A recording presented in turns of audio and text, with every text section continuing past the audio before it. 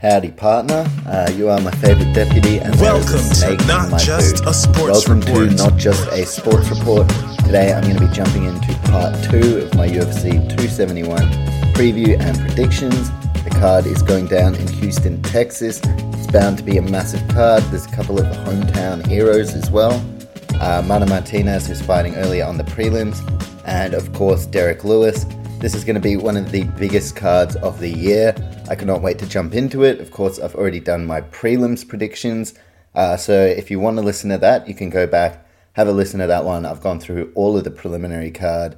And we have seen some changes. I did pick Alex Perez over Matt Schnell by decision, or by submission, sorry. But that has been scratched. Alex Perez missed weight.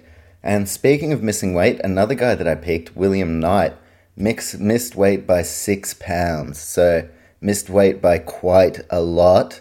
His opponent, Maxim Grishin's a pretty big dude anyway.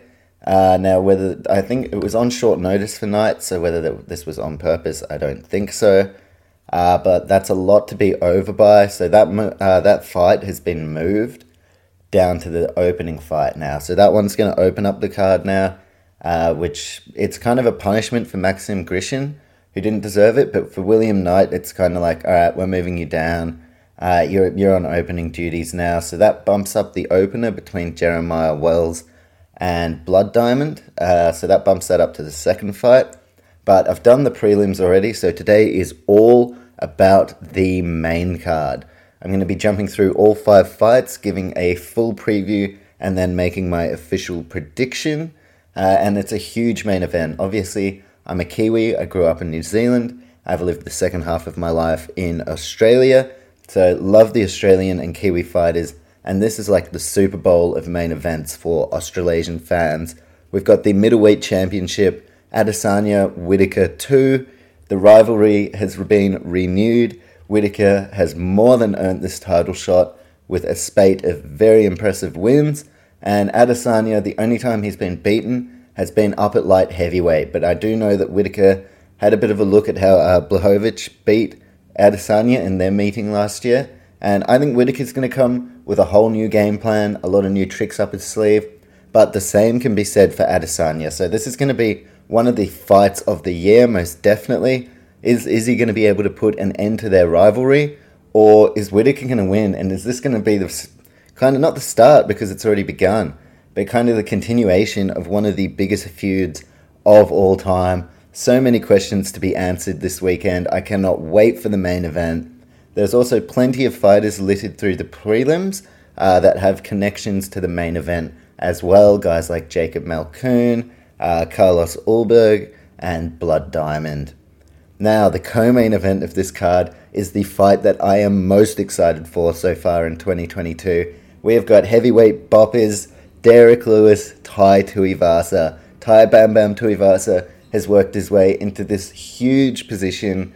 Both men have made me a ton of money recently with knockout win bets, and in the quite literal sense, they are two of the biggest fan favorites in the UFC.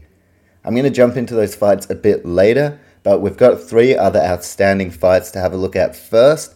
So I'm going to jump into our opening fight. And if you want to keep up to date with all things Not Just a Sports Report, you can follow us on Instagram at Not Just a Sports Report. You'll be able to see whenever new content is posted. I'm working on a lot. There's going to be heaps coming out next week. A lot of UFC stuff as well. So if that's your thing, follow us on Instagram at Not Just a Sports Report.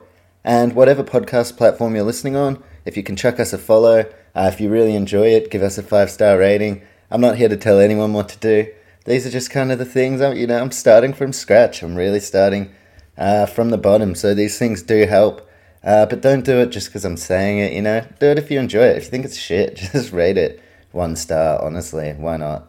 But this is a quick side note tangent, but just don't be one of those people who, you're riding in an Uber and you give them 4 stars because you're you're really thinking about your rating and being like, oh, there's not quite a 5-star. Just give it, 5 stars. Honestly, unless it was bad. Most of the time, it's just 5 stars. It's like, thank you for getting me to where I need to go. Speaking of where we need to go, it's on to this main card podcast. And for the main card, actually for the entire UFC 271 card, this weekend. I will be going on Twitch with JJ, who has appeared on previous podcasts. He is running his own personal Twitch project.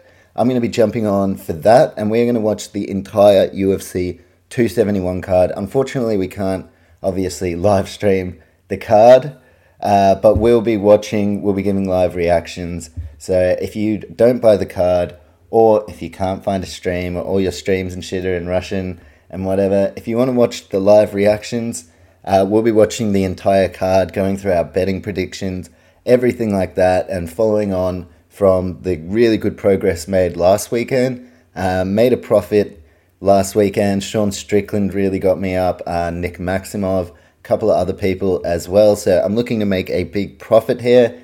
That's why I'm doing the big research Twitch stream. And yeah, you'll get my predictions today, and then we'll be writing all of those predictions this weekend, hoping to make some money. So let's get started with our main card opener in Houston, Texas, UFC 271. We have got lightweights kicking off this card. It is Bobby Green and Nasrat Haqparast. The two international stars meet for the first time inside the octagon this weekend, with their eyes set firmly on a spot inside the division's top 15. Both men sit just outside the rankings, so a win here could set them up for a ranked opponent next, if not a place in the top 15 for themselves. Bobby Green is riding a wave of momentum at the moment, following a handful of outstanding displays, with his most recent outing being a round 1 stoppage knockout over Al Iaquinta at UFC 268 in November. Now for that fight, I backed Green by decision. I thought knockout was definitely a possibility. I wasn't sure what kind of version of Iaquinta would show up. It turns out a version that was about to retire, had probably lost his hunger. Now, if we knew that, definitely Bobby Green knockout bet. But I didn't, so I went Green by decision. And I think Bobby is sure to push Nasrat to his limit this weekend, and he shapes as the perfect test for the up-and-coming German in Haqparast, who is also of Afghani heritage. Now, another interesting note is that Haqparast is a southpaw, and Bobby Green really has tended to struggle with southpaws in previous outings, so I think that is a note. That is one area. I definitely think Nasrat is a sneaky chance to get the win here. Now, Bobby Green has a lot of momentum behind him, but Nasrat is a really, really good chance. That's all I can say.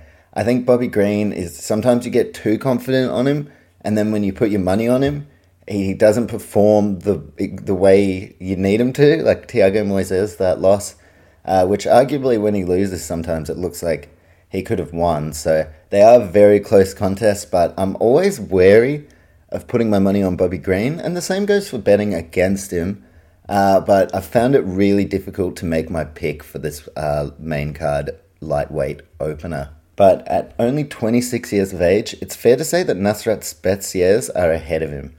He's already made quite the mark during his brief UFC run to date, and Haqparast is sure to be in Dana White's good books after pulling out all the stops and defying the odds to attend his scheduled bout against Dan Hooker last September.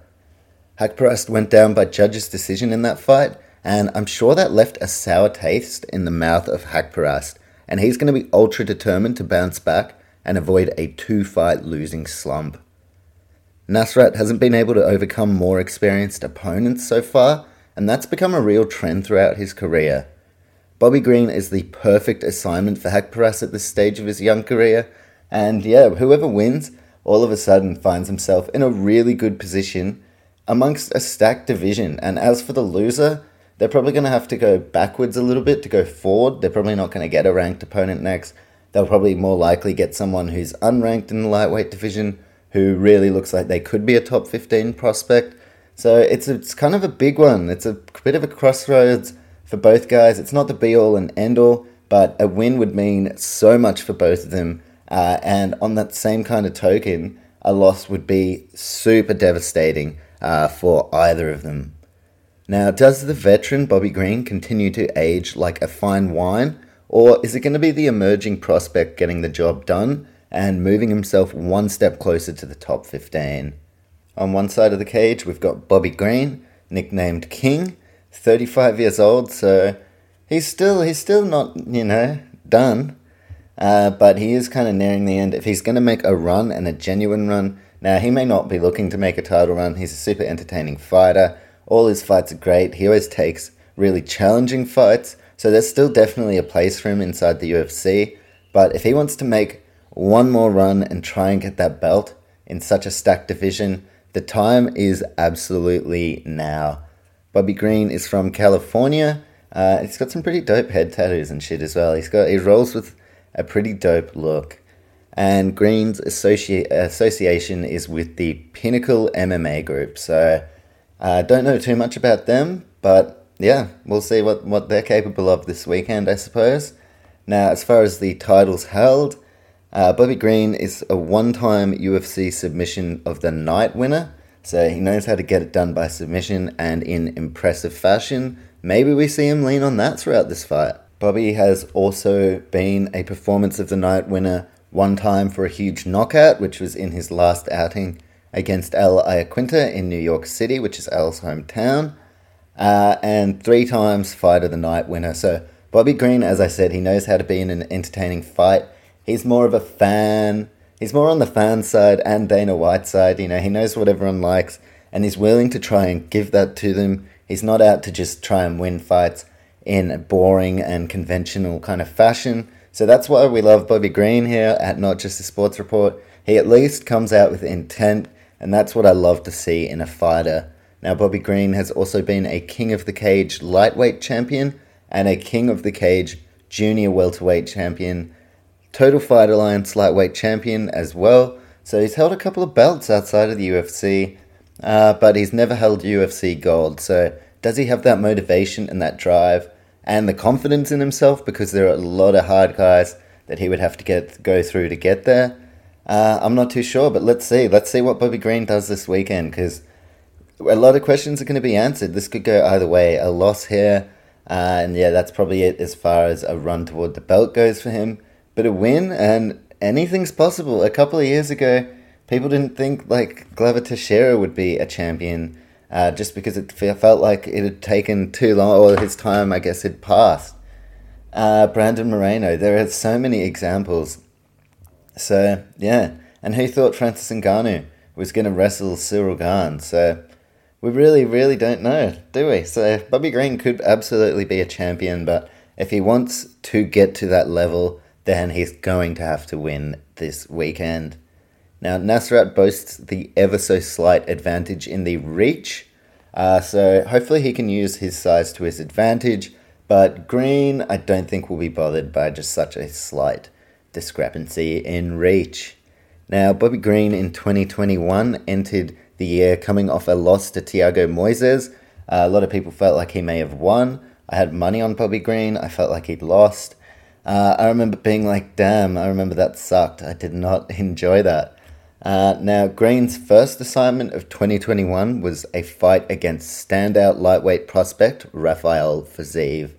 The bout was a highly entertaining contest, fight of the night in fact, with Fiziev walking out the victor via judge's decision.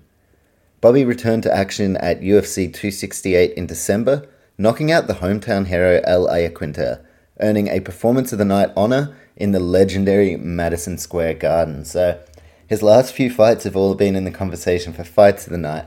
He's been getting Performance of the Night bonuses. So he's really starting to prime himself for a big performance this weekend. This could be a potential sleeper for Fight of the Night. I'm interested because I do think this is going to be a close one. And Bobby Green loves to make it entertaining. And Nasrat is no slouch either. So this could be a sneaky little one. Sneaky tip for a potential fight of the night.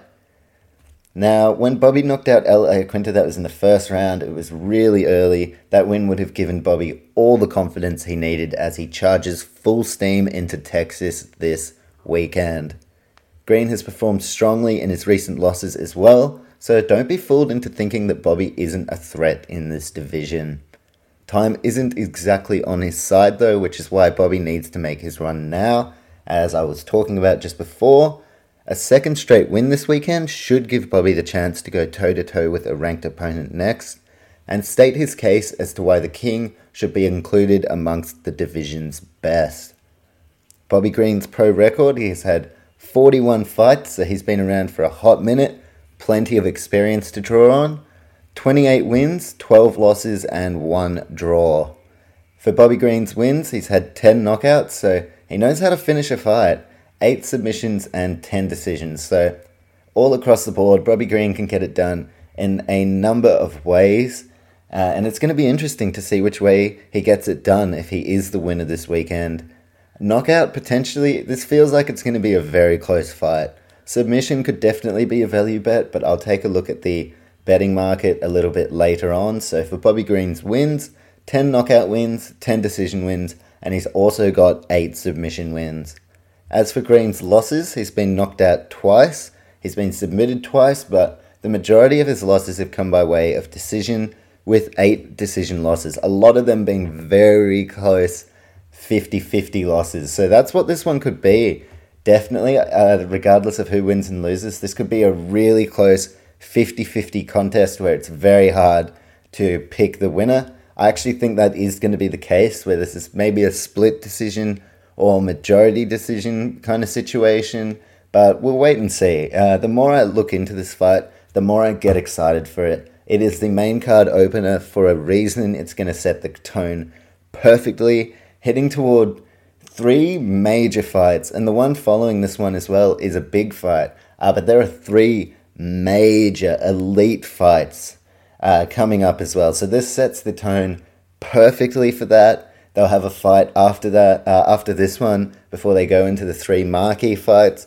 And yeah, it's just set up perfectly for a wild crowd. These guys are going to get the tone started perfectly. As for Haqparast, he is 26 years old, so still very young, has a lot of time to make his move through the rankings and eventually work his way to the title shot. So time is on the side of Nasrat Haqparast. He is from Hamburg, Germany, so he's one of the Germans getting around. There's a lot of different nations being represented inside the UFC, and Nasrat proudly represents Germany. Nasrat has been a one-time UFC Fight of the Night winner, which kind of ties into my theory that this fight could be an absolute contender for Fight of the Night, and Nasrat is also a one-time UFC Performance of the Night winner. Haqparast fought a couple of times in 2021. Now, he first appeared in March with a good decision win over Rafa Garcia, and that really got people talking about Nasrat Haqparast as a potential contender in the division, especially because of how young he is. And then he followed up with a decision loss to Dan Hooker. Both guys had, I know there were visa issues, there were COVID restriction issues, there were all kinds of issues for both guys to make it. I believe, was it in Abu Dhabi? I think that one might have been in Abu Dhabi. I can't remember exactly where it was. It might have been in the United States. But both guys had a really hard time getting there. They both made it there, had limited preparation, and Dan Hooker got the win over Nasrat. Now, he ended up facing Islam Makhachev, took that fight really shortly after and got submitted in round 1. That's Dan Hooker, not Nasrat. Haqparast entered the UFC with a heap of confidence and momentum on an 8-fight winning streak back in 2017.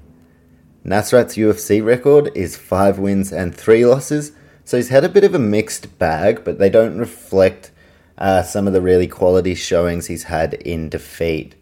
His overall professional record is 13 wins and 4 losses. Now, Nasrat's losses include 1 knockout loss to Drew Dober, 1 submission loss in the first fight of his professional career, and Haqparast also has 2 decision losses on his resume. So the losses for Nasrat, 1 knockout loss, 1 submission loss, and 2 decision losses. So really interesting. I like looking at the kind of how they lose and seeing how that all goes down. Now I'll take a look at how Nasrat has won his fights. He's had 4 decision wins, 9 knockout victories, so no submissions, and it's fair to say that this fight is going to take place on the feet. Nasrat's going to be looking for that big knockout. He is a southpaw, which Bobby Green tends to struggle with.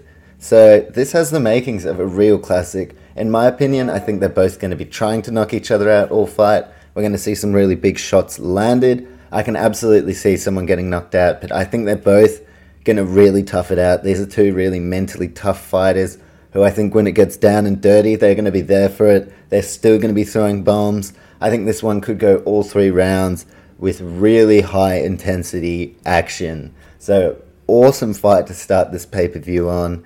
Shapes as the perfect opener to excite the crowd and prepare them for the other 4 huge fights to follow this lightweight banger. For the stylistic matchup, we have got 2 strikers, 2 performance of the night specialists, 2 fight of the night specialists, so this shapes as the perfect contest. If you weren't excited about this fight, hopefully you are now. I think this is going to exceed a lot of people's expectations. This could be one where a lot of more casual viewers are at the pub and things like that, just having beers, mainly want to watch the main events and things. I think this is a fight where they're going to be like, they may already know Bobby Green, they may know Nasrat because he fought Dan Hooker, but if they don't really know these guys, I think afterward it's going to exceed their expectations. They're going to be coming away saying, wow, how good was that fight? So regardless of the result, I think we're in for a definite fight of the night contender as far as this one goes. So hopefully it's not boring, because then I'm going to look like a dickhead for hyping it up this hard. But I doubt it's going to be boring. As you can tell, I'm very excited about the prospects of this fight.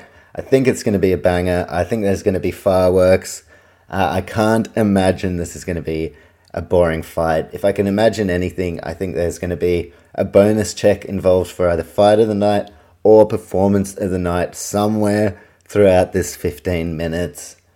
We've got lightweights as well, so as far as the heavy hands, it kind of goes both ways. They don't have as many knockout artists. It's kind of somewhere in between with death by 1,000 cuts and big knockout shots. So it's really interesting. I think this one, if we do see a knockout, then that will make me lean towards stoppages a little bit more in the lightweight division. But I also think there are going to be a lot of decisions throughout the lightweight division just because of how closely matched a lot of these fighters are. So I'm going to take a look at the betting market now. Please excuse me as I pull up my phone. We've got Bobby Green and Nasrat Haqparast in lightweight action kicking off this UFC card in Houston for UFC 271. So I've got it up. Where are we? Oh, it looks like they've moved Kyler Phillips as well. 1 second, the fight I was going to do, they've moved some shit around. That makes things confusing, doesn't it? Alright, 1 second, we're live here. Let me check. They've moved. Maybe someone missed weight. Now, they've moved Moicano and Hernandez up to the main card. Okay. And they've moved Kyler Phillips and Marcelo Rojo down. Let me check. We're live right now. I'm just going to check if someone has missed weight. Why is that getting moved? Can't seem to find out why. But, yeah, I'll be jumping into the Marcelo Rojo and Kyler Phillips one next. But that is actually...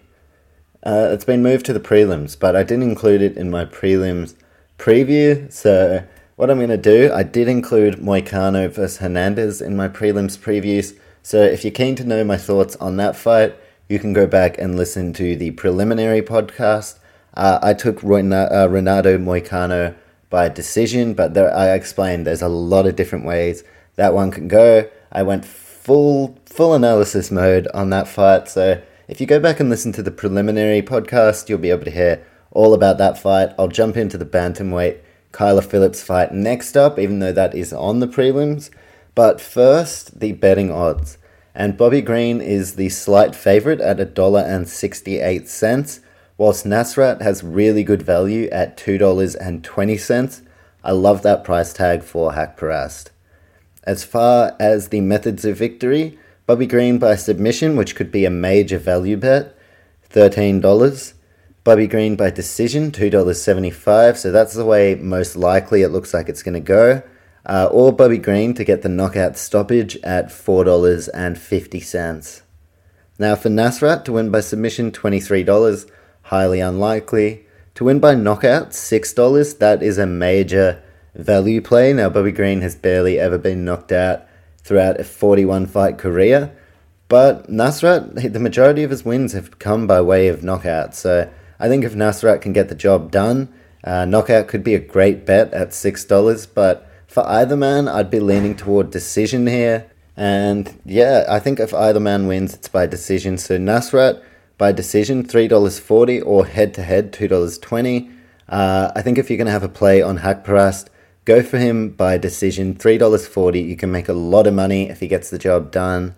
And Bobby Green by decision or knockout. Knockout, $4.50 is a really nice little cheeky odds there. But I think it's most likely this one goes to decision. So either Bobby Green at $2.75 or Haqparast at $3.40.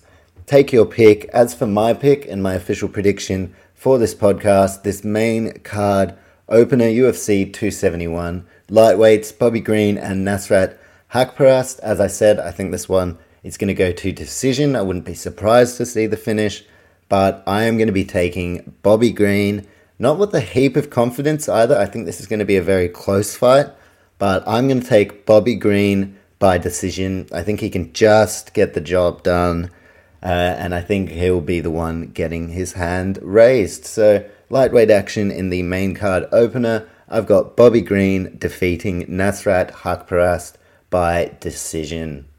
So now I will jump on to the bantamweight fight, which has now been moved down to the preliminary card. Sorry for the confusing order, but these things happen. The cards do get shuffled around. We've seen William Knight be moved to the opening fight, and I've done Moicano versus Hernandez, which is now on the main card. I picked Moicano by decision. So now I'm going to jump into what I thought was a main card fight.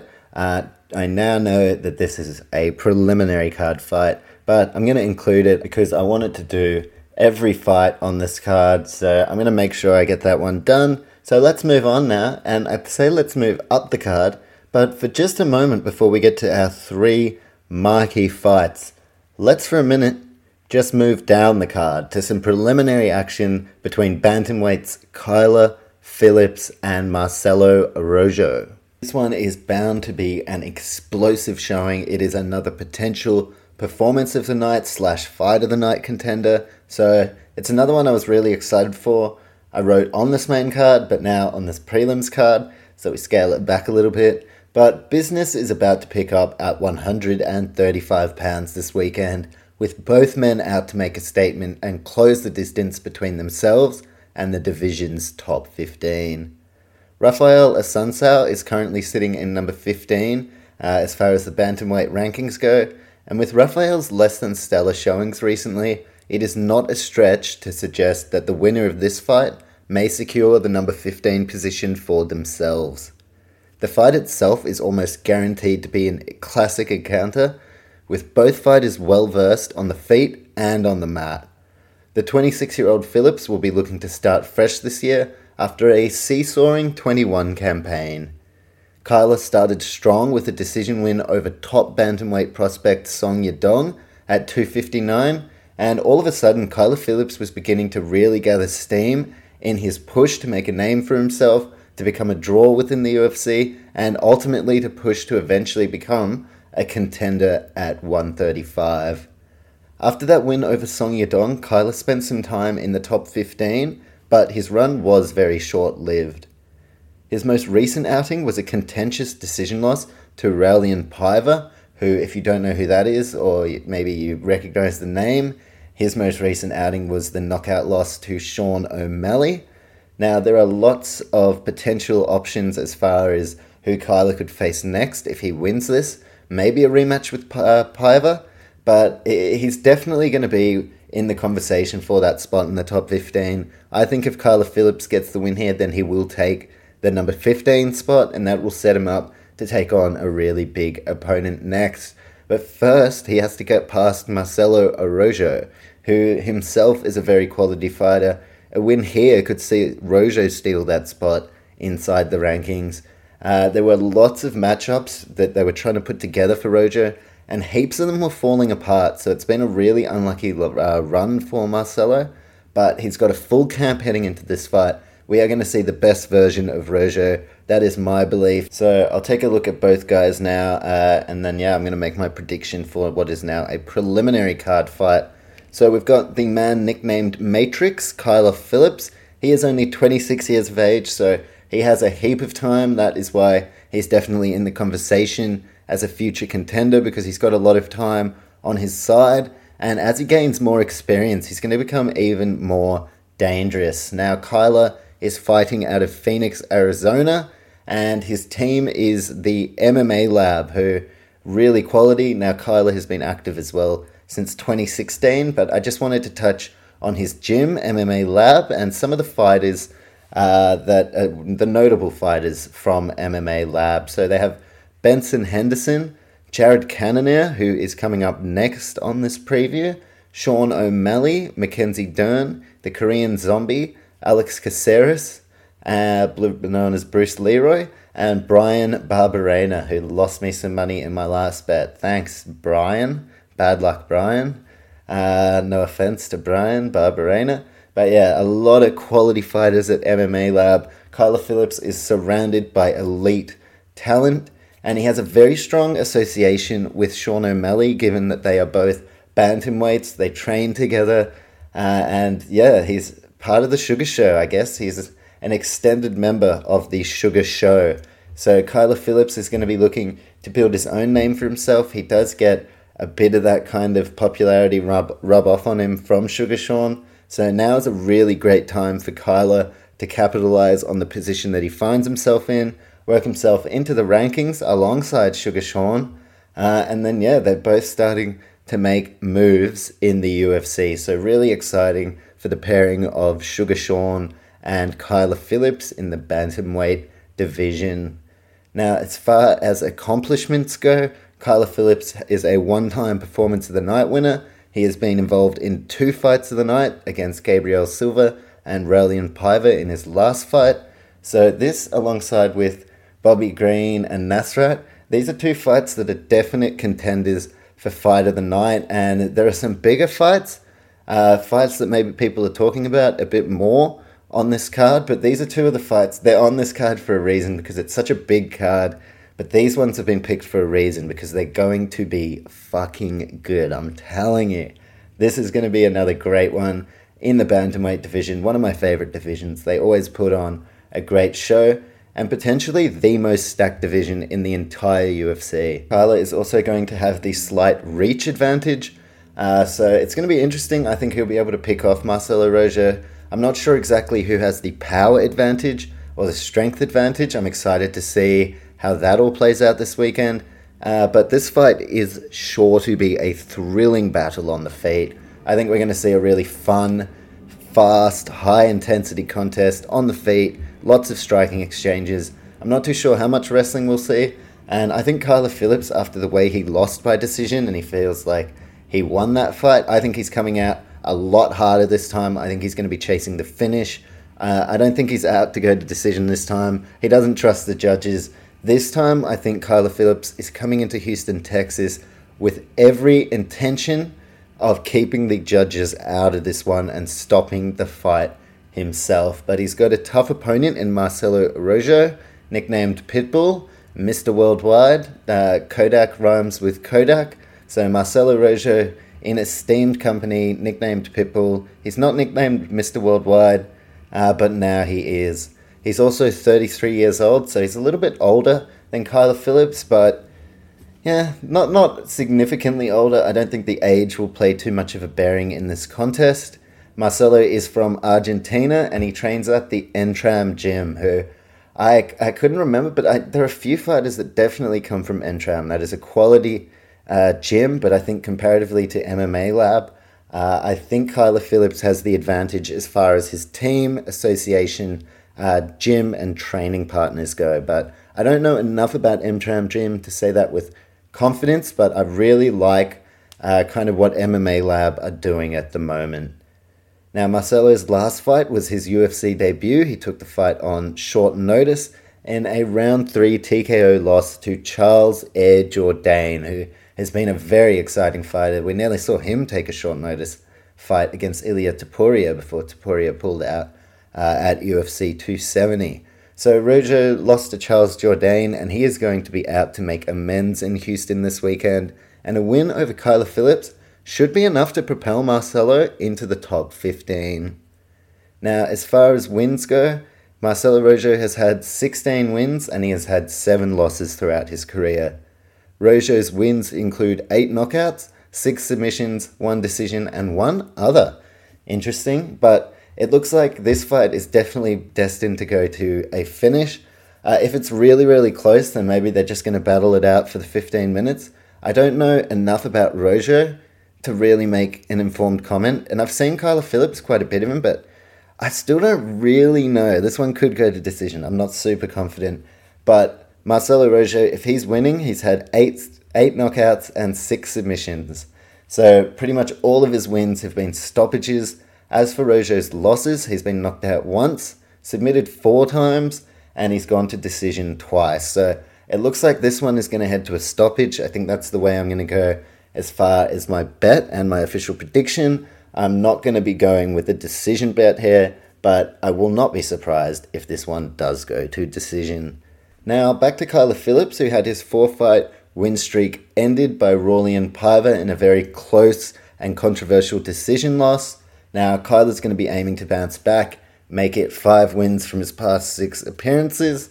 Overall, Phillips' record is 9 wins and 2 losses. The 2 losses of Phillips' career were the majority decision loss to Paiva and a split decision loss to Victor Henry, who was on the card, biggest underdog at UFC 270. Got the job done. Sorry, I'm adjusting my chair. Got the job done. Victor Henry beat Raoni Barcelos. I did not pick that. And he was one of the best performers of the night. So Victor Henry, split decision, got the job done over Kyler Phillips. But that's a note as well. 2 losses for Phillips. A really controversial majority decision loss where a lot of people felt like he won. And a fight that I didn't see, but a split decision loss. So another very close loss to Victor Henry, who is now inside the UFC. So the only 2 losses for Kyler have been debatable, I guess you could say. So that leads me to believe that he's going to come out, he's going to get a flashy finish here. I think Kyler Phillips could be a great chance at earning a performance of the night honor tonight, whether that's submission or knockout. Well, Kyler's only had 1 submission from his 9 wins, 5 knockouts and 3 decisions. So most likely Kyler's going to be going for the big knockout. But Marcelo Rojo is going to be ready for it. They're going to be trading. They are both knockout specialists. So this proves to be a great addition to this card. As far as the stylistic matchup, this fight could be anything. It's just kind of like going to be a bit of a freestyle. I think we may see some wrestling. We're going to be seeing big strikes. The more I think about it, this could definitely go to decision and be a really close one, but I think both guys are going to want to implement their game. It's such a big card to be involved in. The bigger the finish and the bigger the win that you can have, the further up the card you're going to move. Both guys know that, and I think they're ready and primed for a big finish. As far as the weight class, bantamweight, that kind of leans me towards decision, but as I said, I'm going to be taking a stoppage in this one.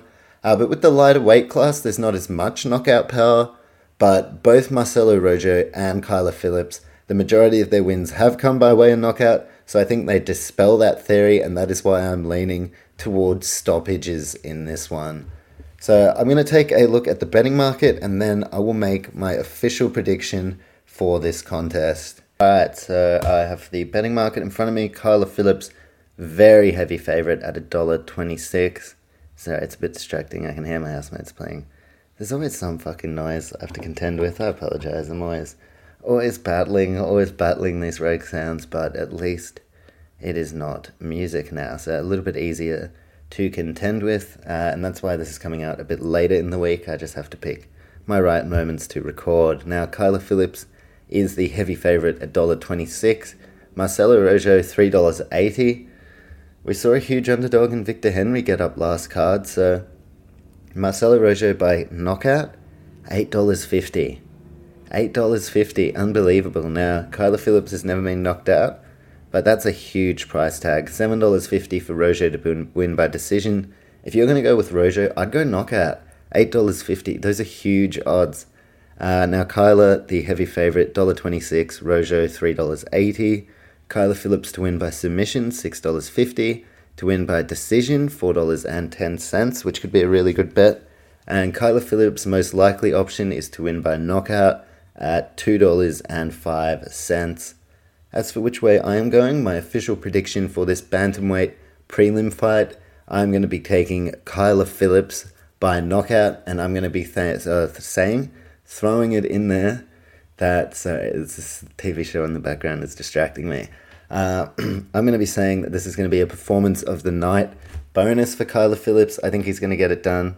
Actually, no, I retract that statement because we've got a huge heavyweight fight coming up where there's bound to be a knockout. So I'm not going to throw the performance. I'm going to say it's likely. It's up there. I think it's going to be a big finish, and I think this is going to propel Kyler into the rankings, and this is going to be the start of something really big for him. So I think he's going to start that with a hugely emphatic knockout, maybe round one, or maybe just in a really big kind of exciting fashion. But I'm taking Kyler Phillips. I nearly said Kyler Williams. I don't know why. Kyler Phillips by knockout. So that's been moved to the prelims. I'm taking Kyler by knockout. Now it's time to move back up the main card, and we're ready. It's the 3 marquee fights. These are the 3 big ones. It's not just the main event and the co-main event. This third fight and this next fight is almost on par. It's not, for me, as big as the other 2, but it is right there. There are title implications. I'm about to jump into the entire thing. So without further ado, it is time for me to now jump into middleweight action between Jared Cannonier and Derek Brunson. And this one is another fight that I'm so excited for on this card. It was moved from UFC 270 to this 271 card, and for very good reason. We've got Blonde Brunson, who is just built different, and we've got Cannonier, who originally a while ago was called out by Israel Adesanya. That's who he said he wanted to challenge next. But Cannonier lost by decision to Whittaker. So that was what kind of led to this point where we find ourselves now. And this fight for mine between Brunson and Cannonier is a title eliminator. The winner of this deserves the next shot at the title. And they moved this match from UFC 270 onto this card. I believe the winner of this fight is next up to challenge for the belt. I know if Whittaker wins, the trilogy is an option, but I think as far as who gets pole position to be right in line for that next shot, the winner of Cannonier and Brunson is right there. They are ranked 4th and 5th, I believe, or 3rd and 4th, maybe 3rd and 4th, I think. I'll double check on that in a moment. But Marvin Vettori, who is ranked 2nd, he has already had 2 shots at Izzy, so I think the winner of this, it makes total sense for them to be getting a title shot at some point this year. So a very exciting fight. I really enjoy both men. I'm a huge fan of Derek Brunson, especially his personality. And of course, the main event is for the middleweight championship. So this is to see who is next in line. Sean Strickland is another name that's been in the conversation, but it's Brunson and Cannonier who deserve the next title shot, should they win, in my opinion. So if Whittaker wins in the main event, then maybe the trilogy is next, but they could save that, because that is a really big fight to do, and maybe they save that, and the winner of this gets the next title shot. Whereas if Adesanya wins, then this fight is 100% a title eliminator. They will be next up to take on the champion. They will be fighting on the same night as him. They're going to have the perfect opportunity to get a big win, and then in the interview after, make their call out, let it be known, I want to challenge for that title next.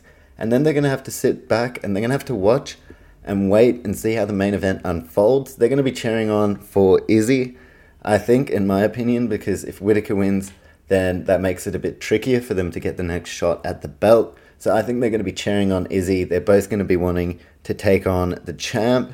And yeah, this shit writes itself, doesn't it? The middleweight division, the narratives are there. They're intertwined now between a lot of the guys in the top 10. So either way, whoever wins the main event and this fight, we're up for some exciting matchups in the middleweight division. Now, Cannonier has gone 4 wins and 1 loss since moving to middleweight, defeating the likes of David Branch, Anderson Silva, Jack Hermanson, and Kelvin Gastelum. Cannonier's only setback came at UFC 254 when he lost to Robert Whittaker, who was in the main event of this card. That was by decision, and before that, of course, Israel, as I said, he called out, he let it be known, if Jared Cannonier can get a good win over Robert Whittaker, you're next for a shot at the belt. So he specifically was like, I want Cannonier, didn't mention Whittaker. Whittaker had to go the long way around, earn his way to another shot at the title, but he defeated Cannonier on that night.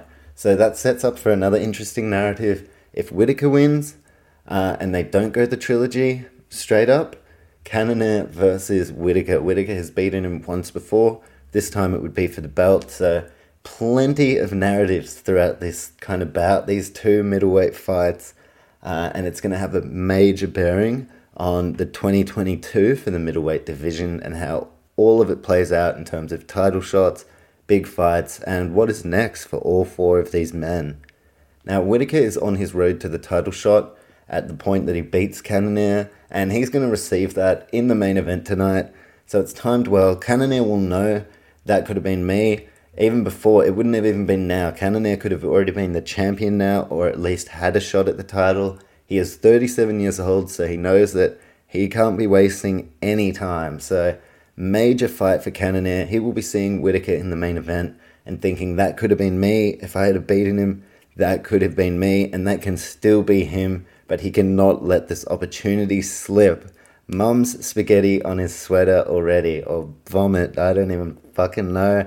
But it's going to be a good fight. It's going to be a really good fight with major title implications. So a lot of potential matchups that could come from this. Adesanya Cannonier hasn't happened before. Brunson Adesanya. Adesanya's knocked Brunson out in the past. Whittaker Brunson. Whittaker has knocked out Brunson in the past. Or Whittaker and Cannonier, which Whittaker beat Cannonier by decision. So a lot of these matchups have already taken place. But that doesn't make it any less exciting. In fact, that just adds a little bit of extra history to almost all of these potential fights. They're all linked together in some way, and now we're going to see the next move. Who's going to win these two fights? I'm not too sure. But once we see who wins, we're going to have a much clearer picture on what the future of the middleweight division looks like. It is the 10th year in the UFC for Derek Brunson, so he's been here for a hot minute. Now is his time more than ever to finally make that title push. I've heard him be referred to as a gatekeeper before, someone who kind of guards that title contention. And if guys can beat him, then that kind of adds to their resume as to why they should challenge. But Brunson is more than that. Blonde Brunson is undefeated. He is built different. He is the king of the meme game. He is so fucking funny. And he derails hype trains. This is another huge opportunity for him to derail another hype train. The memes that would follow would be unreal. That's kind of why I want to see him win. And yeah, is he going to be the gatekeeper? Or is it gatekeeper no more? The winner of this will have their nose in front in the number one contender race. So I know that Blonde Brunson is going to be coming. He's going to be looking to continue to reign as a blonde undefeated fighter.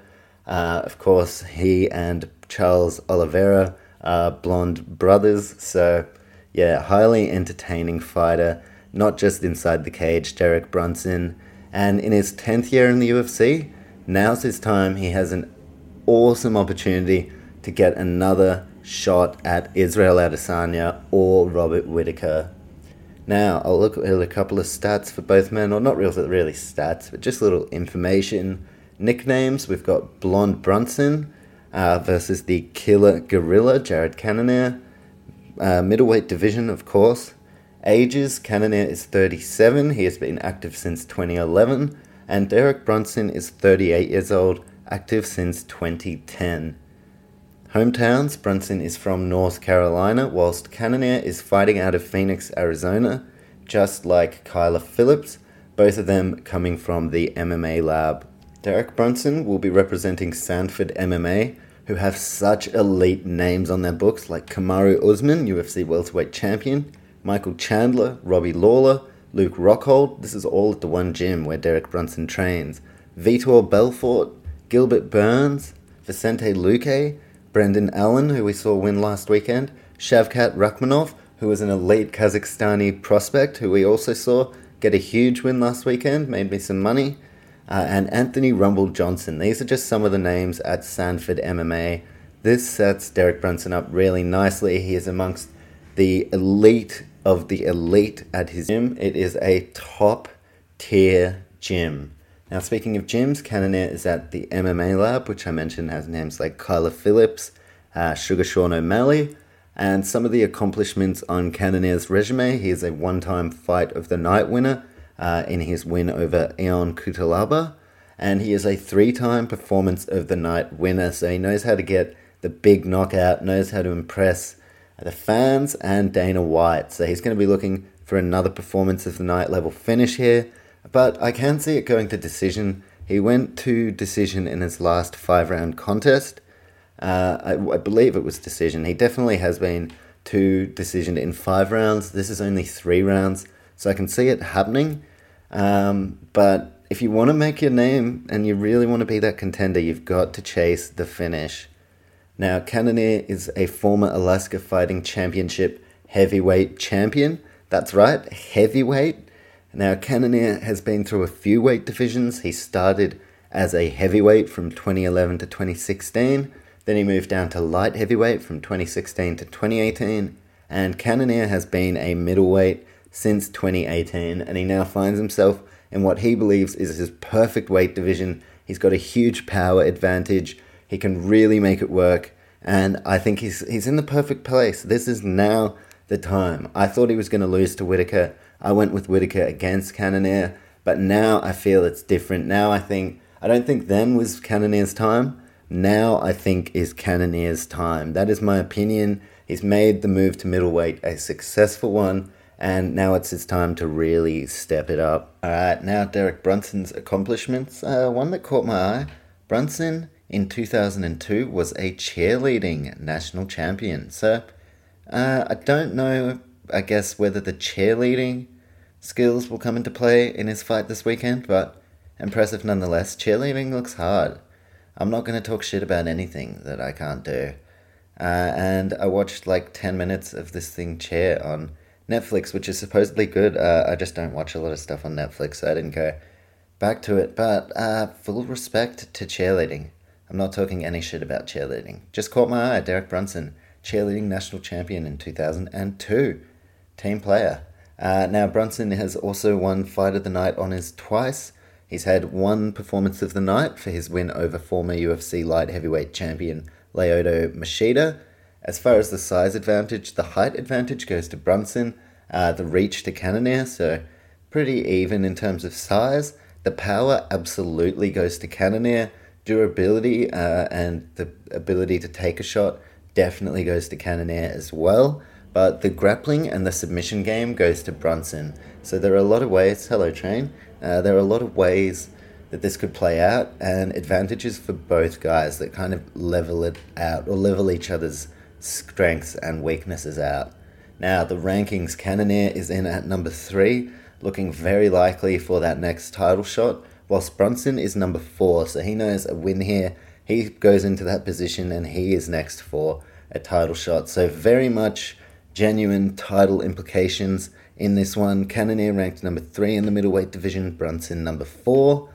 Now, Brunson's last loss before his winning streak was to the champion, Israel Adesanya, so that is worth noting. Brunson went on back-to-back losses. He lost to Ronaldo Souza, and Israel Adesanya, both knockout losses as well for Brunson. So the narrative is there. Should Brunson become the next number 1 contender, he either faces Adesanya again, or he takes on Whittaker, who he has also lost to via knockout. There is the redemption arc for Blonde Brunson. He is a new man. He is undefeated. Brunson is just built different. He has the most elite pose in mixed martial arts. He's got it all down pat. He is on a 5-fight win streak, looking to extend that tally to 6 and lock up the next opportunity at a middleweight title shot. Now, Blonde Brunson's run has been Elias Theodorou by decision. He beat Ian Heinisch by decision. He beat Edmund Shabazian by technical knockout. And then, this is where Blonde Brunson really started to come into his own. He took on the Fighter of the Year, Kevin Holland, and he derailed the huge big mouth hype train. And he made it look easy, unanimous decision. Kevin Holland still hasn't fully recovered from that loss either. So Derek Brunson, he derails hype trains. That was a main event fight too, and that was the beginning of Brunson's kind of push back toward title contention. Then in his most recent outing, Derek Brunson submitted Darren Till. He looked in another league to Till. Till, in my opinion, I wouldn't say overrated, but I think people have really high raps on him, whereas I'm not as high on him. But the potential is there. But yeah, I had Brunson in that one, and he got it done. I think I may have taken Brunson by technical knockout, but he got the submission win. Now, they've been in a marathon of 5-round fights, both Cannonier and Darren Till. The last 2 fights in 5-round fights. So this one's going to be a 3-rounder. It is going to be more of a sprint than a marathon. So the marathon and the 5-rounders, I think this is going to be more of a sprint. We're going to see them going harder and faster because it's only a 15-minute fight. They don't have to pace themselves as much. And so a stoppage victory could be on the cards, and I think if either of them can get a stoppage victory, that should be enough, as I've said plenty of times, to see the winner challenge for the belt next. So I'm going to take a quick look at their professional records now, starting with Jared Cannonier. He has 19 fights, 14 wins and 5 losses is the record for Jared Cannonier, so 14-5. Cannonier's losses, he's had 3 decision losses, including the loss to Robert Whittaker, and he's had 2 knockout losses. So he was knocked out by Dominic Reyes, and he was knocked out by Sean Jordan at UFC 182 back in 2015. So quite a while ago, that one.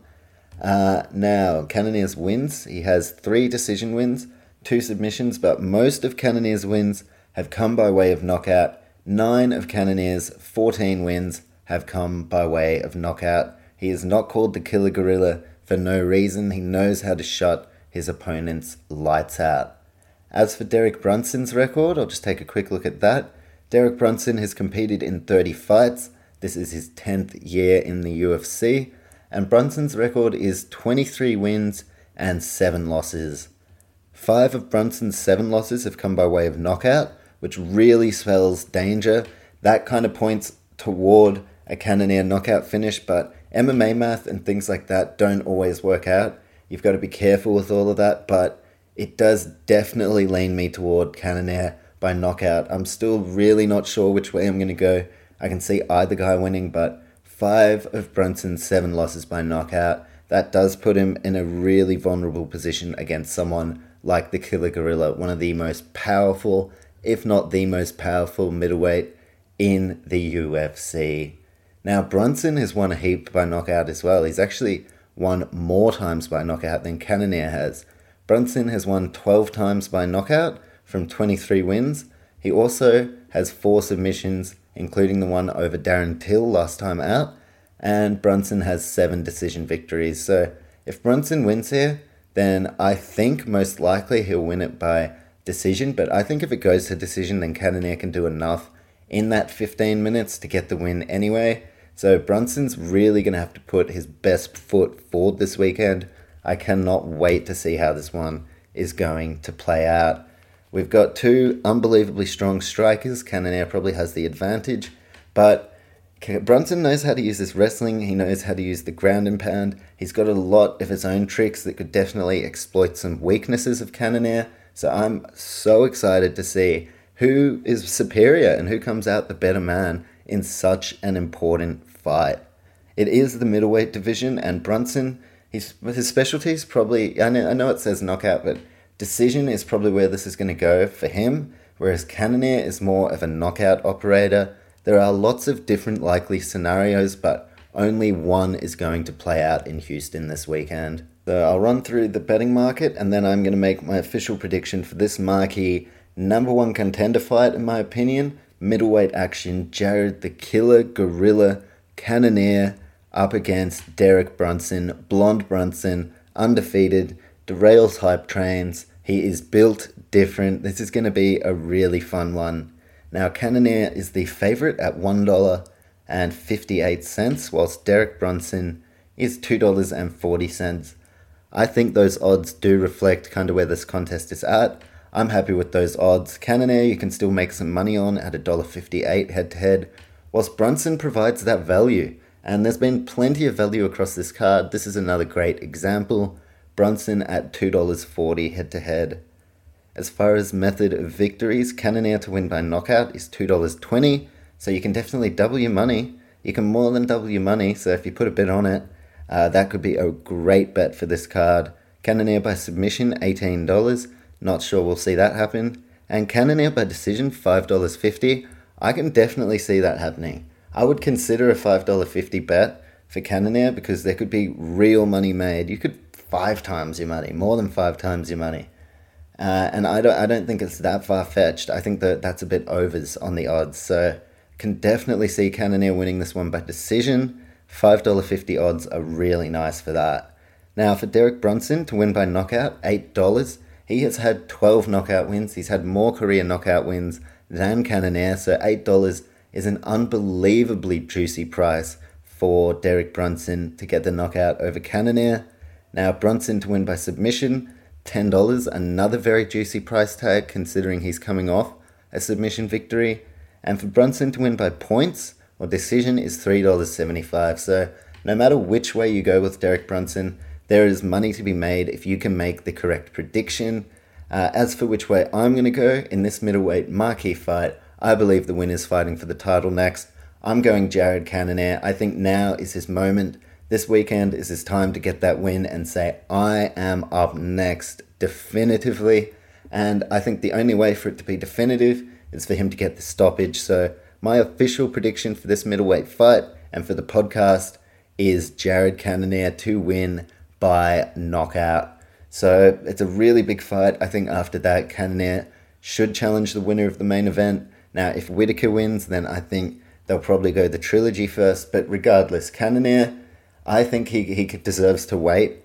His last fight and his win, he could have already been considered a title contender. So if he beats Brunson, even if they do the trilogy first, I don't think it would be outrageous to suggest that maybe Cannonier just waits and that he is up next. But it could be a while. So there's a lot to keep updated on in terms of the situation. But all Jared Cannonier can control is his result. That's all he can control. So I think that's what he's going to focus on. Cannonier by knockout is my official prediction. I'm also going to be chucking money on it. So $2.20 odds. I'll probably chuck maybe $50 on it. So Jared Cannonier by knockout. Hopefully I can turn that into over $100. And yeah, that is one of my hot tips for the card. I think Cannonier can get the stoppage. So my official prediction, UFC 271 middleweight action. I've got Jared Cannonier over Derek Blonde Brunson by knockout, handing Blonde Brunson his first loss as a blonde man. And yeah, I don't think Blonde Brunson will be undefeated coming out of this weekend. So Cannonier by knockout. Huge middleweight fight, but it's not even the biggest middleweight fight on this card. I will get to our main event in a moment, but first, it is the fight that I am most excited for so far in 2022. Two of my favorite fighters, two of almost everyone's favorite fighters in the world. We've got Tai Bam Bam Tuivasa representing Australia, and we have got Derek Lewis, the Black Beast, one of the greatest heavyweights of all time, one of my favorite heavyweights of all time. He is still right in the title picture. I know he's coming off the loss to Cyril Gane in Houston for the interim title, but he is back in Houston to make amends this weekend against Tai Tuivasa, who has really made a name for himself in the last couple of years. He did kind of struggle to take off initially inside the UFC, but now he has put all the right pieces together. He is a seriously charismatic talent. The shoey, he's marketable, he's a draw, and Derek Lewis is funny as fuck. He's a fan favorite, he's a draw. Two of the best knockout artists, fan favorites. This is going to be unreal. This is the fight I'm most excited for on the card. The main event's going to be awesome, but there is just something about this fight. I don't want to see either man get knocked out, but I think that's which way it's going. I'll go spoiler alert. I'm picking one of these men to win by knockout. There are other ways it could go. It could go to decision, but I don't think so. I think we're going to see one of the greatest fights of 2022. This is going to be so much fun. The crowd is going to be so hot for it. You've got Tai Tuivasa, who is a fan favorite, has such a great energy. The fans love him, up against the hometown hero, trying to get the win after such a devastating loss last time out in Houston. This is going to be a big one. It is our co-main event, heavyweight action, Tai Tuivasa up against the Black Beast, Derek Lewis. It is always big in Texas, and this is going to be one of the fights of the year. As I mentioned earlier, it is my favorite fight announcement of 2022. Taito Ivasa has been spending a lot of time in the United Arab Emirates. He's had 4 camps there now due to COVID in Australia, and the move has paid dividends, with Tuivasa winning every fight he's taken part in since relocating his training camp. Tuivasa signed to the UFC after having a 6-0 start to his career. He is a former rugby league player, played under 20s at the Sydney Roosters. Not a great deal of experience as a professional fighter, more just a street fighter, and now he finds himself on the biggest stage in martial arts. He of course has the world-renowned Shui, super popular. If he wins, he said he may even do a cup out of Derek Lewis's ball guard, so that could be huge. A cuppy could be on the cards.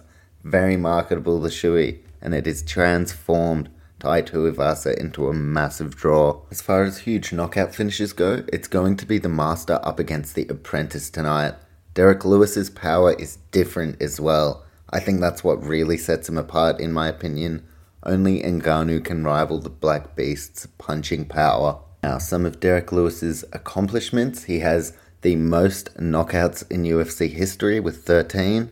That also gives him the most knockouts in heavyweight history. Derek Lewis is tied with Frank Mir for most finishes in UFC history at 13. All of Derek's coming by way of knockout. Derek Lewis is a 4-time Performance of the Night winner. He is a 3-time Fight of the Night winner. And he is a former Legacy FC heavyweight champion. So the Black Beast has gone from a truck driver to one of the greatest heavyweights I have ever seen compete in the UFC. Black Beast's last fight was a massive win against Chris Daukaus, who was a good heavyweight prospect, but Lewis dispatched him in the first round. His game plan worked out perfectly. Round 1 knockout over Chris Daukaus to give Derek Lewis the most knockouts in UFC history and tie him for most finishes. So really, really big. If he gets the finish here, then Derek Lewis is going to break the record for the most finishes in UFC history. So this is a massive co-main event at UFC 271, and if he gets the most finishes in history, it'll be taking place in his hometown of Houston, Texas. So he beat up Daukaus, the policeman, and sent him packing. He said it's pretty good. Feels pretty good to be able to knock out a policeman, which was pretty funny. And yeah, Derek Lewis, one of the funniest fighters, if not the funniest, inside the UFC. Now, these are some of the names that Derek Lewis has knocked out: Chris Daukaus, Curtis Blades, Alexei Oleinik, Alexander Volkov in what was voted the comeback of the year, Marcin Tybura, Travis Brown, Shamil Abdurakhimov, and Gabriel Gonzaga. Now, the Black Beast has lost to Mark Hunt by knockout, and Hunt has been somewhat of a mentor in Tuivasa's early stages, a real inspiration for Taito Ivasa, so he's already been able to knock out the Black Beast. I think Taito Ivasa is going to draw on that, and he's going to take a lot of confidence from that result of Derek Lewis's past. Now, Derek Lewis has never held the UFC Heavyweight Championship. He's had 2 attempts. He's always been in the conversation, but both times he has failed. His second attempt, Derek crumbled under the pressure of fighting in his hometown of Houston, which he's going to have to do again here tonight. He had that knockout loss to Cyril Gane for the UFC Interim Heavyweight Championship, which would have set him up if he won for that huge fight against Ngannou. So that didn't get to happen. They have fought before, but a win here for Lewis, and he could definitely put himself back in the conversation for a title shot. I know Ngannou is injured. Maybe they do another interim one. That's definitely something that could be on the cards. I won't get into that too much though. This isn't about Ngannou and Dana White. This is about these heavyweights, Taito Ivasa and Derek Lewis. Now, in terms of Derek Lewis crumbling under the pressure of his home crowd, all the hype and the noise surrounding that, I just think that Fight Week is equal parts a mental battle as it is a physical one. So it's all about preparation, not only physically, but mentally, and just making sure that you can just present the best version of yourself. So it is a hometown redemption fight for Derek Lewis in Houston. Major opportunity for him to break the record for most finishes in UFC history. This is going to be one of the fights of the year. The narrative in this heavyweight fight is that Derek Lewis, as I said, is going to be aiming for redemption in front of his hometown crowd in Houston. The Black Beast's last venture in Houston didn't go to plan, but his opponent today is totally a different stylistic matchup to what Cyril Gane presented last time out for Derek Lewis in Houston. This fight is 100% set to be a banger. These two fighters know no other way than knockouts, so that looks almost 100% like it is the way it's going. I can't see it going either way other than one of these guys getting the knockout, but which of them is it going to be? That is where the intrigue and the excitement lays in terms of this co-main event.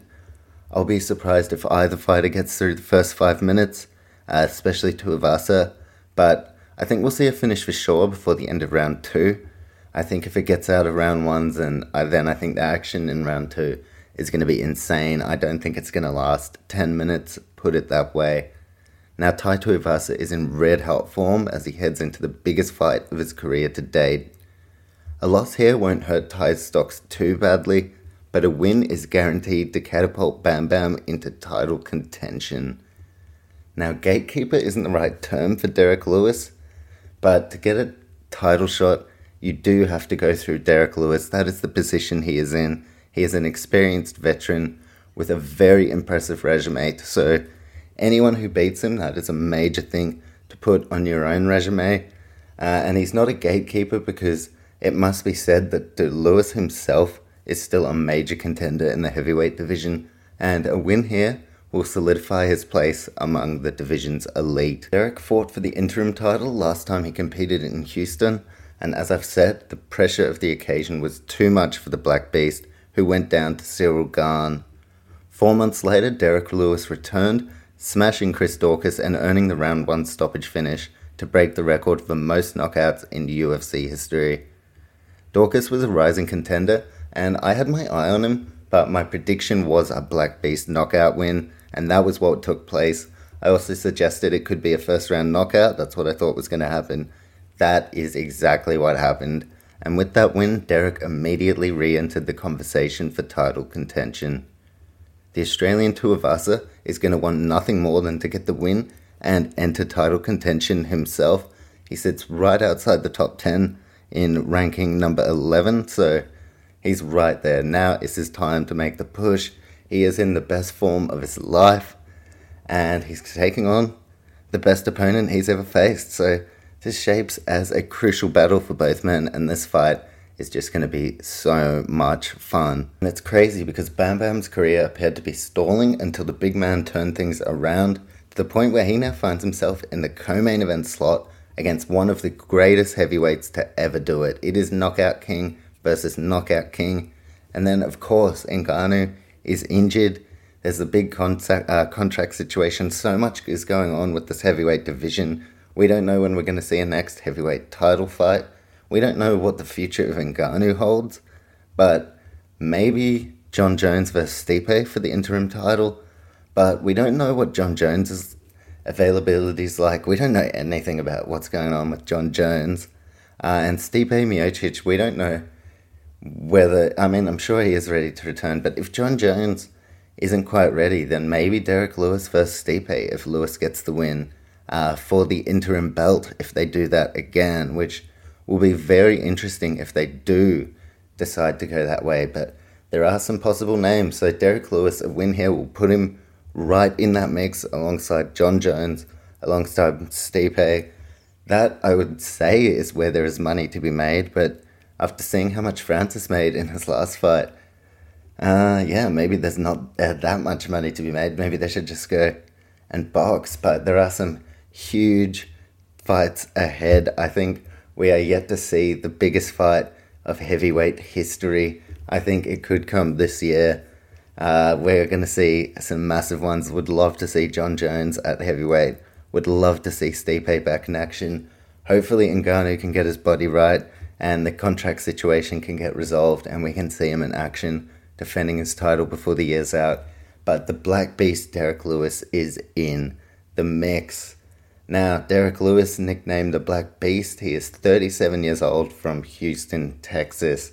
He is representing the Main Street Boxing and Muay Thai gym, and he has been active since 2010. A big factor for the Black Beast in this fight is that he has a size, reach, and big power advantage. So if Tai Tuivasa can stop the Black Beast, then Bam Bam will position himself perfectly for a huge potential opponent next. Tuivasa has already called out John Jones, and at the start of the year, a fight like that seemed unrealistic. But if Tuivasa can knock Derek Lewis out today, then anything is possible. Now, Tai is nicknamed Bam Bam. He is 28 years old, so still very young in the martial arts sense. He is from Sydney, New South Wales, Australia, and Tuivasa has been active since 2012. Now, both guys, and they have been active for similar times in terms of their MMA professional career, and Derek Lewis has made a much bigger impact in only 2 additional years further ahead in his career than his counterpart in Tuivasa. Tai Tuivasa's gym is the American Kickboxing Academy, top-notch gym, and I think they are very high quality. And for the rankings, Derek Lewis is at number 3, so as I said, another win. He is right in the mix for potentially an interim title shot or a contenders fight. He's right in the mix for all the big fights and discussions. He's exactly where you want to be. So the number 11 ranked Tuivasa, he needs to knock him off here. Not only would that put him in the top 10, that would put him in conversation for the top 5. So really big fight coming up here. Huge rankings implications, huge title implications. The heavyweight division, the future is up in the air right now.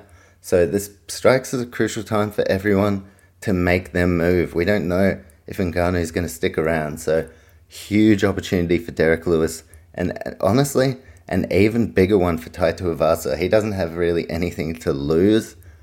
And he has so much to gain. Now, the last fights, Derek Lewis, of course, had the round 1 knockout over Chris Daukaus, whilst Tai Tuivasa had a very impressive round 2 knockout over Augusto Sakai. Earned himself some more bonus money, as he likes to do, and then just gets on the piss. Has an absolutely mad time. Now, Tai Tuivasa had a 3-0 start to his UFC career, but then he dropped 3 fights in a row, including a loss to Junior Dos Santos in Adelaide, Australia. Tai is now on a 4-fight win streak, heading into the biggest fight of his life. The 4-fight win streak included a round 1 knockout over Stefan Struve. Tai then knocked out Harry Hunsucker in 49 seconds, not 43, 49, but had honestly knocked him out even quicker than that. Just took a little while for the ref to call it. Then he had the 1 minute and 7 second demolition knockout over Greg Hardy, absolutely destroyed him. Don't know what Greg Hardy talks about when he's talking shit. It's like, dude, you got absolutely rolled. Then Tai's most recent outing was the round 2 knockout over Augusto Sakai. As for Derek Lewis, he has 5 wins from his last 6 outings, the only loss being that interim heavyweight title fight against Cyril Gane. Derek's 5 wins included names such as Chris Daukaus, Curtis Blades, which was a brutal knockout, he okay though, Alexei Oleinik and Ilir Latifi. So Derek Lewis has been in fine form and he is ready to go this weekend, as is his opponent Tai Tuivasa. Alright, professional record time. Derek Lewis has a professional record of 26 wins, 8 losses and 1 no contest, so very experienced. The Black Beast methods of victory. Here's a huge stat. 21 of Derek's 26 wins in his career have come by knockout. So 21 of 26 wins by knockout. That tells you everything you need to know about Derek Lewis. He also has 1 armbar submission win, which was in the 4th or 5th fight, I think the 4th fight of his professional career outside of the UFC. Derek Lewis also has 4 decision wins, but he's a knockout artist. 21 of the Black Beast's wins have come by way of knockout. Derek Lewis's losses have included 5 by way of knockout. So the fighters who have knocked Derek Lewis out include Cyril Gane, Junior Dos Santos, who's knocked both of these guys out. Mark the Super Samoan Hunt, who's knocked Derek Lewis out. Sean Jordan and Mitrione.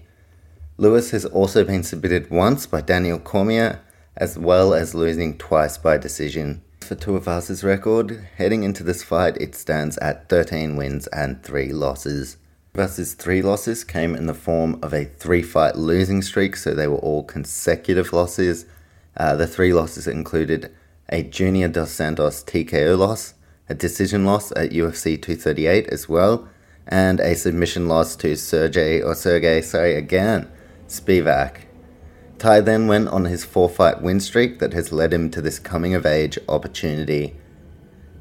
Tai Tuivasa's methods of victory: 12 of 13 wins by knockout. As I said, this is going to be a huge battle of knockout kings. Tai has 1 decision win, but 12 of 13 wins by knockout, up against Derek Lewis with 21 wins from 26, or 21 knockouts from 26 wins. So, we're going to see a knockout here. It's going to be an epic co-main event. I cannot wait. There's going to be heavy hands. Someone's getting knocked out. It's happening for sure. But who's it going to be? Who gets the win? I'm going to take a look at the betting market now. Then I'm going to make my official prediction for this co-main event. And the card's coming up. It's about 2 hours away from the early prelims starting, so I got to get this out there. I got to move on to the main event, the middleweight championship fight. So I am going to quickly bang out the betting odds, and then I'm going to give my official prediction and quickly move on. I've said plenty about this fight, and I can't wait to just watch all of this card play out, including this fight. So the betting market and methods of victory, I'm just going to look at knockouts and decisions. I don't think there will be a submission. Maybe there will. Tuivasa, $26. I'll have a look at it. $26 for Tuivasa to win by submission. Tuivasa by decision, $8.50. Derek Lewis to win by decision, $6.50. Derek Lewis by submission, $26. Head-to-head, Derek Lewis is the favorite, $1.53, so really nice odds on Lewis there. And a lot of people I know, a lot of Australians, have been backing Tai Tuivasa, the underdog. Really good price tag at $2.55. Now, methods of victory. Derek Lewis, $1.91 to get the knockout victory. I think that's fair, but I would have liked a $2. That would have been a nicer price tag. And Tai Tuivasa, $3.50. Huge odds to get the knockout victory. That would be great money if you can put just a little bit on there and he can make it happen for you. But as far as the way I am going, I'm going to be taking Derek Lewis in this heavyweight co-main event. I'm taking Derek Lewis by knockout at $1.91. So before I move on quickly to the main event, middleweight championship fight, my heavyweight prediction: Derek the Black Beast Lewis, Tai Bam Bam Tuivasa. I am taking Derek Lewis by knockout. So now it is time to move on to the UFC 271 main event. Alright, main event time. UFC 271 middleweight championship. Israel Adesanya, Robert Whittaker. The rematch, the grudge match, the second installment of their rivalry. We have the last stylebender up against the Reaper. A rivalry for the ages that may or may not be settled once and for all in this high-stakes main event showdown. I grew up in New Zealand watching the UFC, loving the UFC from an early age. I moved to Australia. I continued to follow the UFC.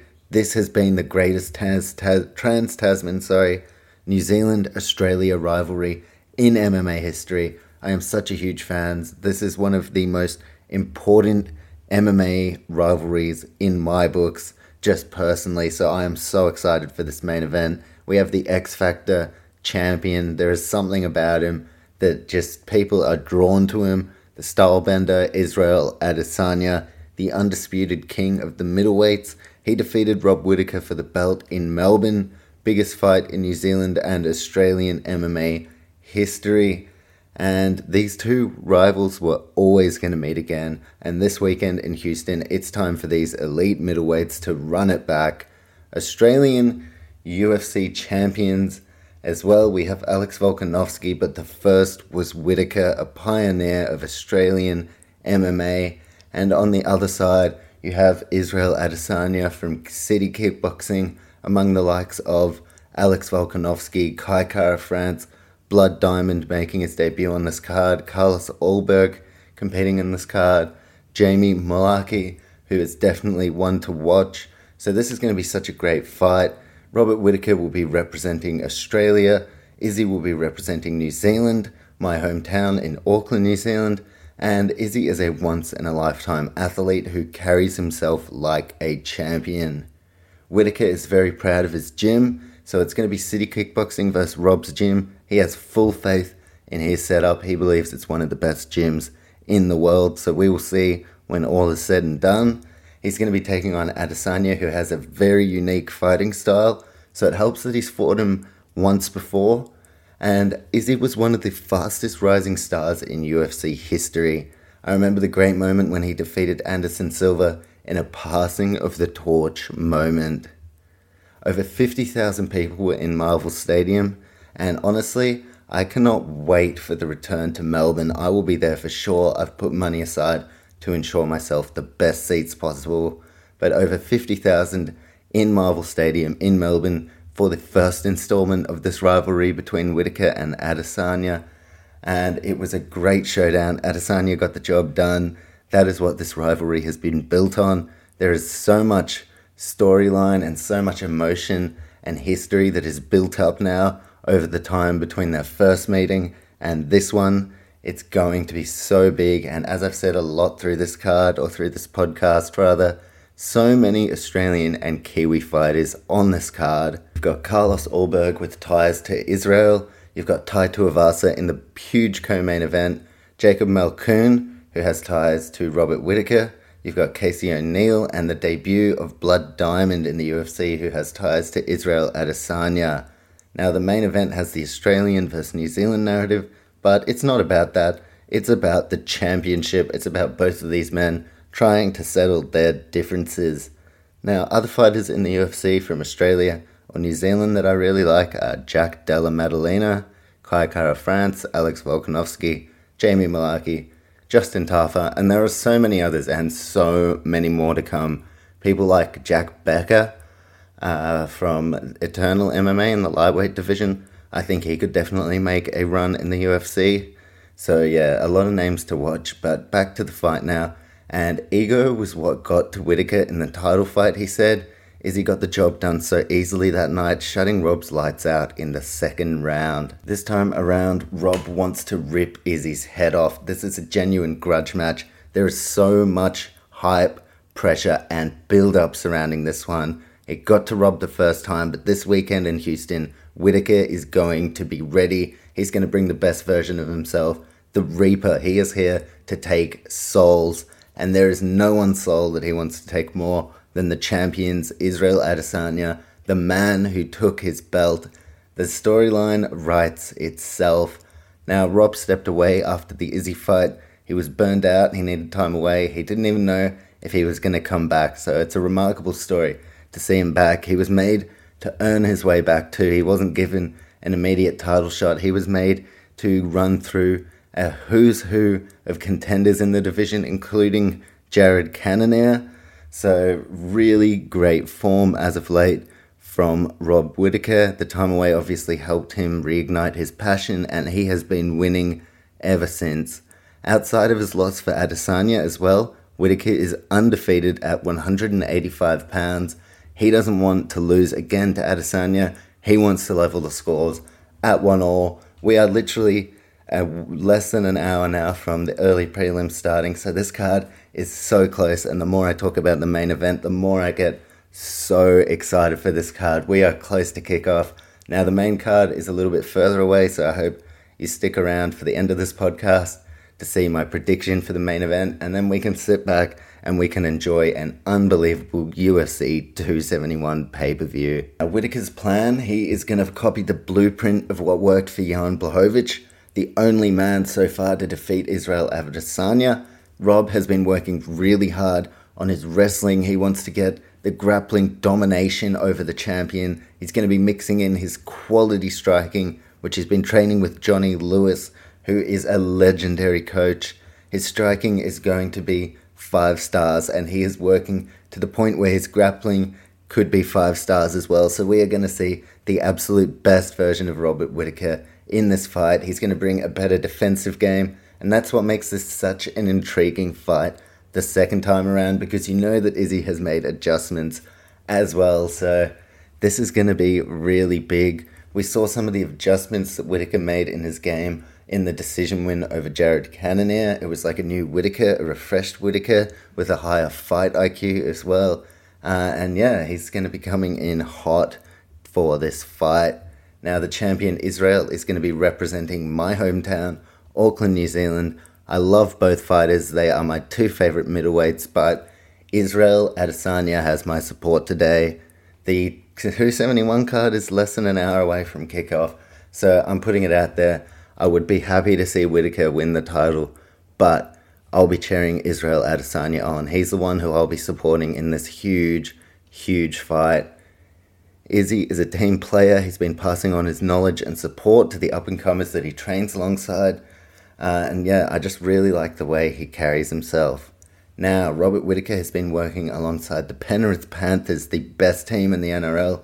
I rate them really highly. He's been doing wrestling sessions with them. And honestly, NRL players, I'll get into this another time, could make for really elite fighters.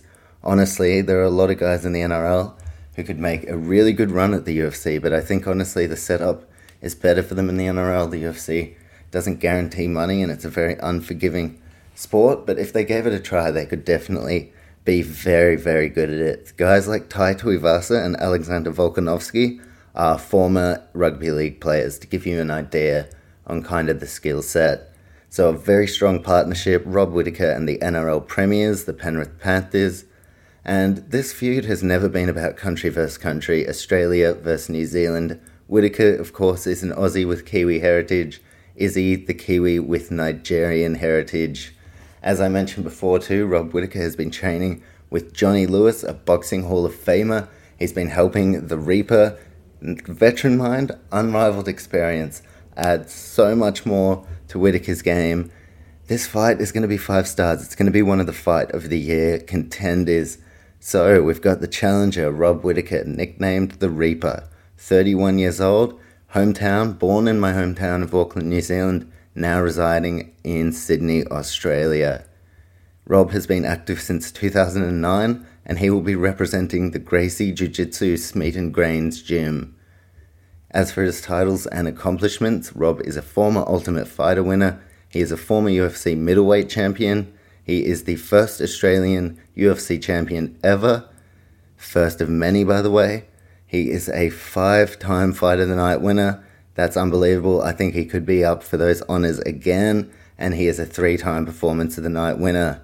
As for the size advantage, there is a major advantage in the height, reach, and honestly, ever so slightly, in the power to Adesanya. So I give him the advantage. I definitely think he deserves to be the favourite in this. But Whittaker, you can't judge heart, and you can't judge things until they're in there. This is going to be a very different Whittaker and a very different Adesanya. So as for how this fight plays out, it could go anyway, but the advantage in the size goes to Adesanya. That again tips the scales in the champion's favour. Now, the champion, Israel Adesanya, nicknamed the Last Stylebender. He is 32 years old, representing my hometown, as I've said a couple of times, of Auckland, New Zealand. Go Izzy. Let's hope he gets the win. But again, there are so many great moments on UFC pay-per-views. It'll be another great moment if Whittaker does win the title. Now, Adesanya has been active since 2009. He is representing the City Kickboxing Gym. Izzy's titles and accomplishments include being the current middleweight champion in the UFC. He has 5 times Performances of the Night. He has 2 times Fight of the Night. Izzy also has the most knockdowns in a UFC title fight with 4, as well as winning a host of MMA awards. Now, the rankings. Rob is ranked number 1. He deserves the shot. He has worked very hard to get there, and Izzy is the champion. The feud is already built. The narrative is set. We, of course, had Izzy, who was on a streak of 20-0 before he lost to Jan Blachowicz. He got confident. He stepped up to light heavyweight, and he went down in a champion versus champion match.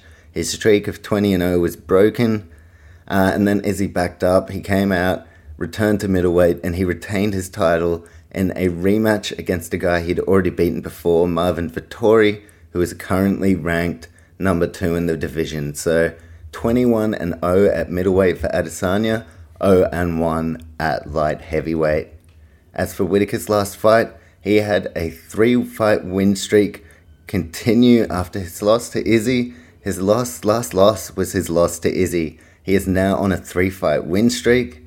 All 3 wins by decision over Darren Till, Jared Cannonier, and Kelvin Gastelum. Alright, now we are so close to the card kicking off. So I'm going to get into the professional records, then I'm going to get into the betting market, and then to wrap this up, I'm going to make my official prediction, and then I'm going to sit down and let's enjoy this card. And don't forget, I'll be streaming on Twitch. I'll drop some more some more information on that at the end of the episode, but I'll be streaming with JJ for the entire card, so please tune in if you want to, if you enjoyed Twitch. I think it's going to be a lot of fun. So, professional records, Israel Adesanya, 21 wins and 1 loss. As for Whittaker, his record stands at 23 wins and 5 losses. Losses for both men. Now, just having a quick look at that, Rob Whittaker's losses include a loss to Hun Kim, a submission loss in 2011. It was the first loss of Rob's career after going 7-0 to kick things off. Then Rob lost to Jesse Juarez by decision in 2012 for the CFC Welterweight Championship in Sydney, Australia. Another loss for Rob was Court McGee, who got a win recently, really good win. Court McGee beat Rob by split decision at welterweight. Then Rob went down in another welterweight showdown to the Karate Kid, the Wonder Boy, Stephen Thompson by TKO.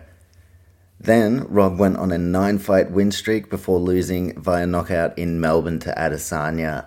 Now, Izzy's one loss of his career was a decision loss for the light heavyweight title against the champion Jan Blachowicz, and Whittaker will have been studying the tape of that fight extremely closely, seeing what Jan did to be the only man to have ever beaten Izzy.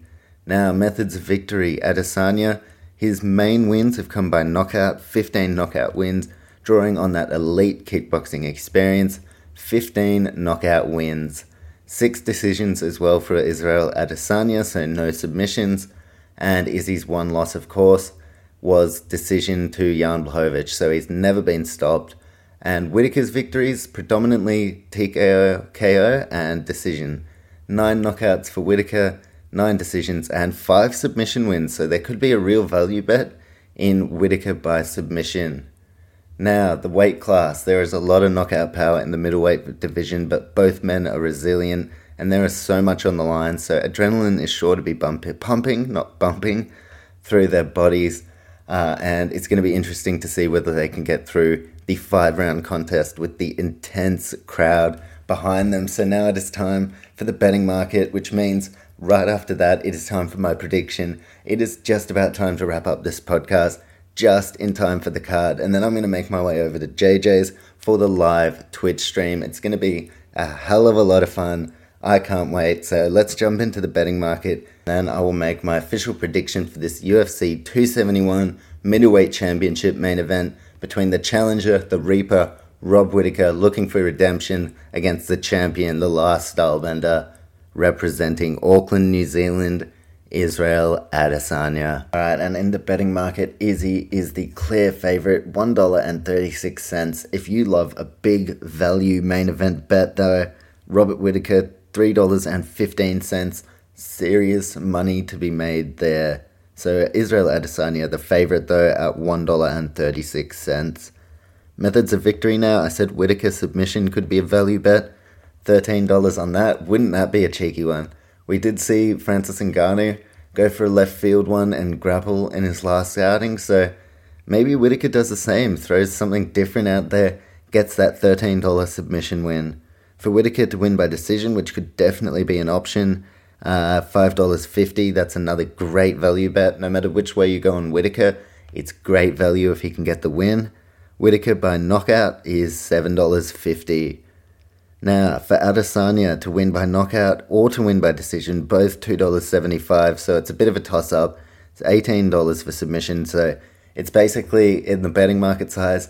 Adesanya wins, how does he do it? by decision or by knockout, but I think it's going to be a lot closer than that. Robert Whittaker is right in there. The odds and the market don't reflect the true nature because they don't want to give money away, and everyone feels as though Izzy is this undefeatable champion. But Robert Whittaker has the tools to beat him, absolutely. He is the number one guy. He is the right guy to be challenging Izzy for the title at this time. So that's the betting market. It is time to make my official prediction for this middleweight championship main event. And still, I am taking Israel Adesanya. How am I taking him? By decision. So $2.75 odds. I'm jumping on that, but knockout could definitely be an option. But I think we're in for a great fight of the year candidate. So I am taking the champion, the last stylebender, Israel Adesanya, to retain his UFC middleweight championship against Rob Whittaker. In the rematch, I think Adesanya wins by decision. So that is my UFC main event preview and predictions. This has been not just a sports report. The card is just a matter of 40 minutes away now. So if you've enjoyed, follow us on Instagram at Not Just a Sports Report. I'm going live on Twitch in about 40 minutes, so there's a lot to keep up with. Instagram is the best place to keep up with everything that is going on. Of course, my final prediction for this main event, Izzy by decision. And still, up next, I've got Izzy versus Cannonier for the belt. So that's my prediction. Of course, if you want to tune into the live stream, it's going to be Not Just a Sports Report times the Stoner scoreboard. So a tribute to Casey Stoner, of course. And it's going to be great. We're going to go through the entire card, Stoner scoreboard on Twitch. That is twitch.tv/the Stoner scoreboard. So check that out. It is going to be a lot of fun. Enjoy this card. It's going to be great. I hope you enjoyed the podcast. And until next time, take care.